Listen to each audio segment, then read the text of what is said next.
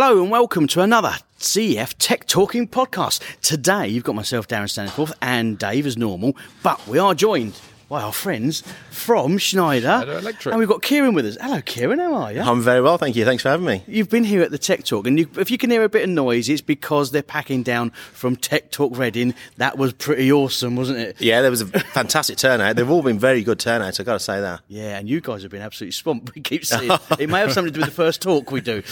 Well, funny enough, so from 8 in the morning till the Tech Talk start, until the 9 o'clock when you guys start your presentation, all your guests and all electricians and customers that they're milling around, have looking, touchy-feely. And then, as you say, after you do your fantastic piece on the energy monitoring section, you know, the doors open, it's like a stampede out. And then we won't apologise for it. No, I appreciate the support. And I'm grasping for a glass of water because my voice, so my voice is a little bit croaky. I do apologise. No, it's not a but problem. it's some great input, I'll say. Yeah. So it's your energy sensor that causes a lot of interest, doesn't it? The retrofit energy sensor. Yeah, so we say retrofit, so, you know, it comes in various different flavours. So the Actinine commercial profile, commercial industrial circuit protection profile has been around for years.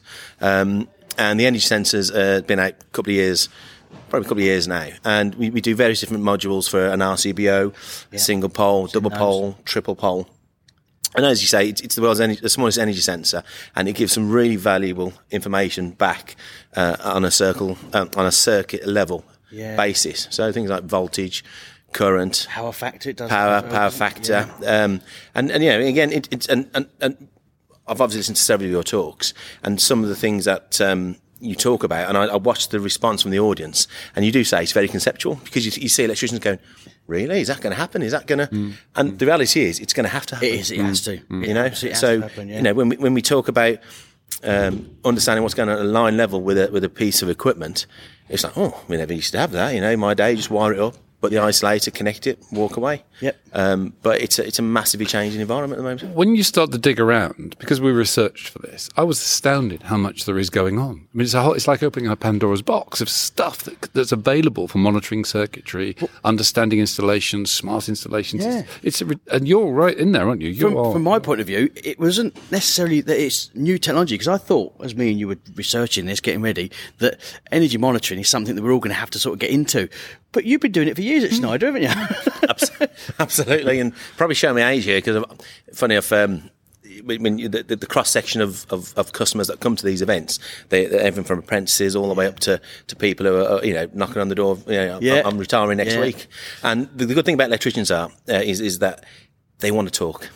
You get electricians around the table and they will talk, and they want to beat their chest, rightfully so, because they've done some fantastic work over the years, but I remember this, I remember that. So when they see a new piece of technology and they get the teeth, whoa, it's like a magpie, it's a bit of sparkly stuff, and they want to know about it. And you know, so they want to know about it from an electrician point of view, but also how that can benefit their customer and benefit their business. That's the big bit. At the minute, we're seeing energy costs go through the roof, and you've got solutions for this, haven't you? Not that could fight it, but that gives the understanding of what's going on in a customer's installation. Oh, massively. So electricity is the best vector for decarbonisation.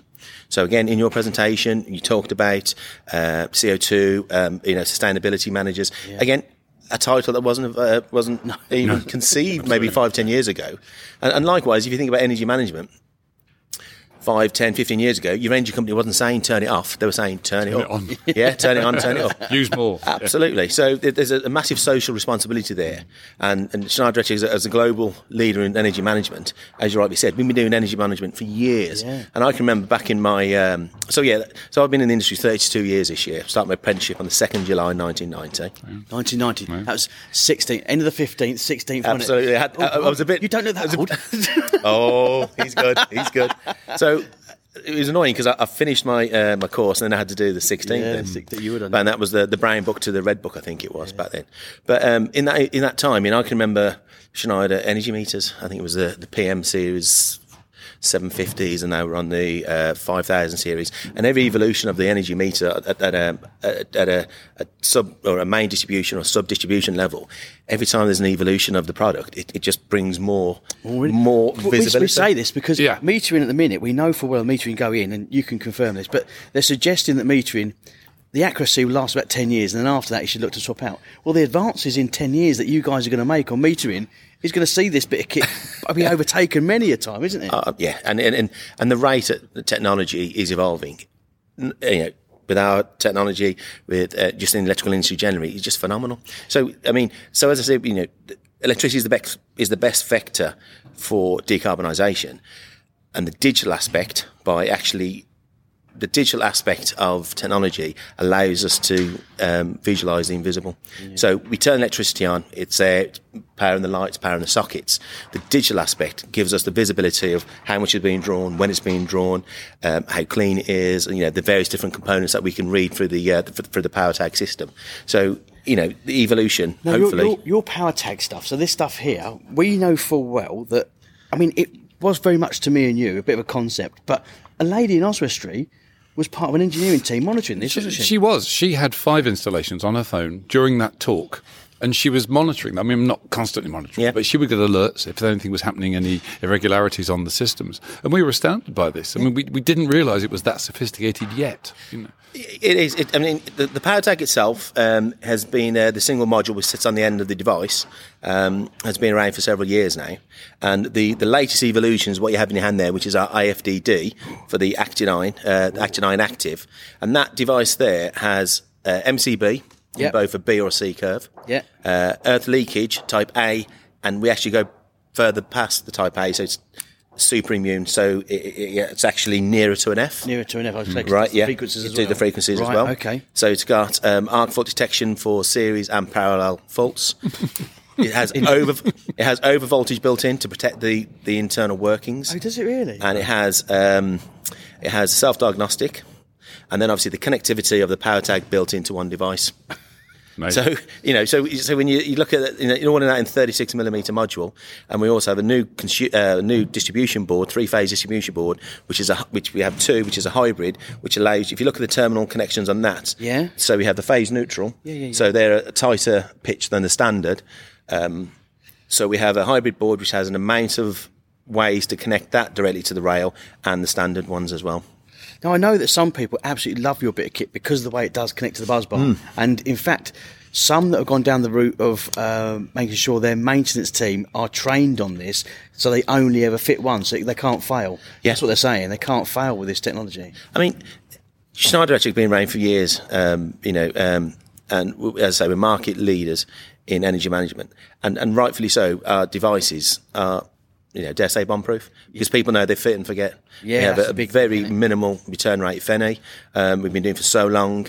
We're subject matter experts on low voltage and across the globe as well. So as you're aware, you know, in the UK with IEC regulations, there's about 4 or 5 different systems globally. Right. But because we operate in all these markets globally, we can pick the best of all and make the best. So Schneider then, we know Schneider from the UK and what we've got have access to via CEF.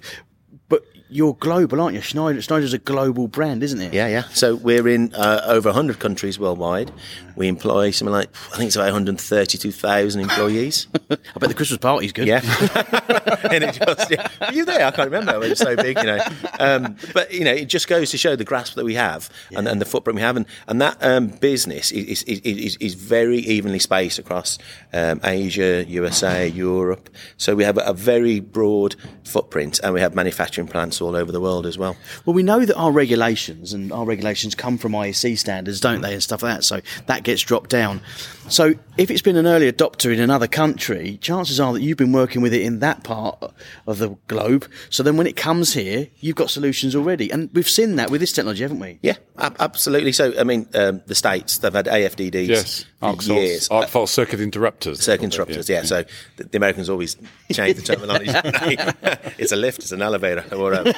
So, but totally so. But it's a slightly different system, as we know. Right. But the bases are there. But different markets have different requirements. So in America, in the AFDD, just pass that a second down. Yep. So if you look at this, you know, that's a 2-module wide 36mm device packed with all those technologies.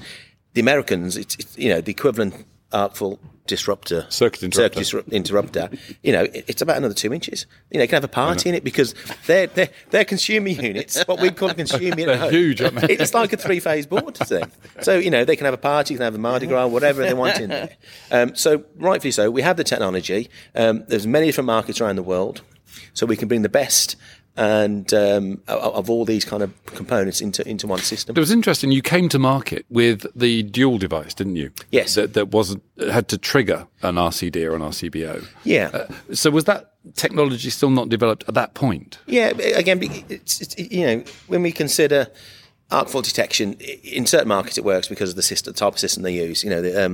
When you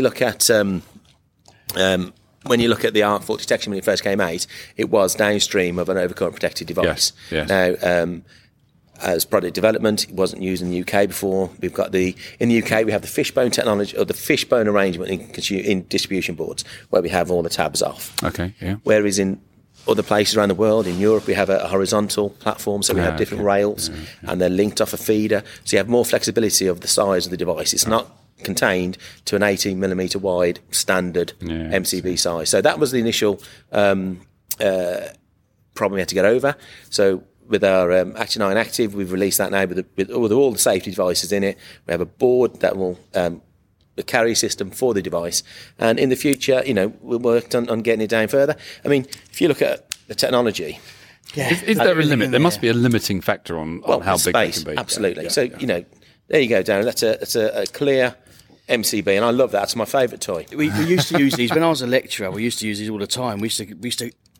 If there was one of these new one that came into the department, we used to always hide it in our drawer. Yeah. No one else had to have it. So that goes into lock and key. That's what we used to do. And make sure that comes back in afterwards. Yeah. But you can see there all the different components: the arc chamber, the contacts. Yeah. So when we made the range of MCBs, we used available space to improve safety. So then when you add, you look at an RCBO, we've got the trip coil in there, so that needs some space. But then when you add additional technology like an arc fault detection, there's no more space, so we have to go wider. But in doing that, we've included the additional connectivity, the surge protection, the over voltage, and in time, we can work towards getting a single module.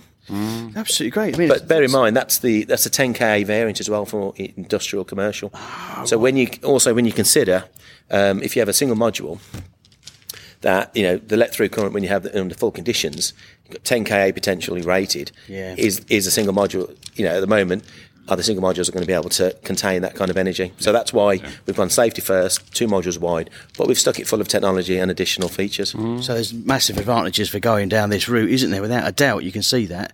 Yeah. And also, over at Schneider, you do so much more, don't you? You're not just known for this, you're known for doing loads around the electrical installation. So how can we find out more about Schneider if we want to?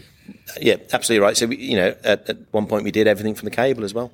Did you really? Yeah, and we did cable years ago. So everything, we call it our end-to-end power distribution story.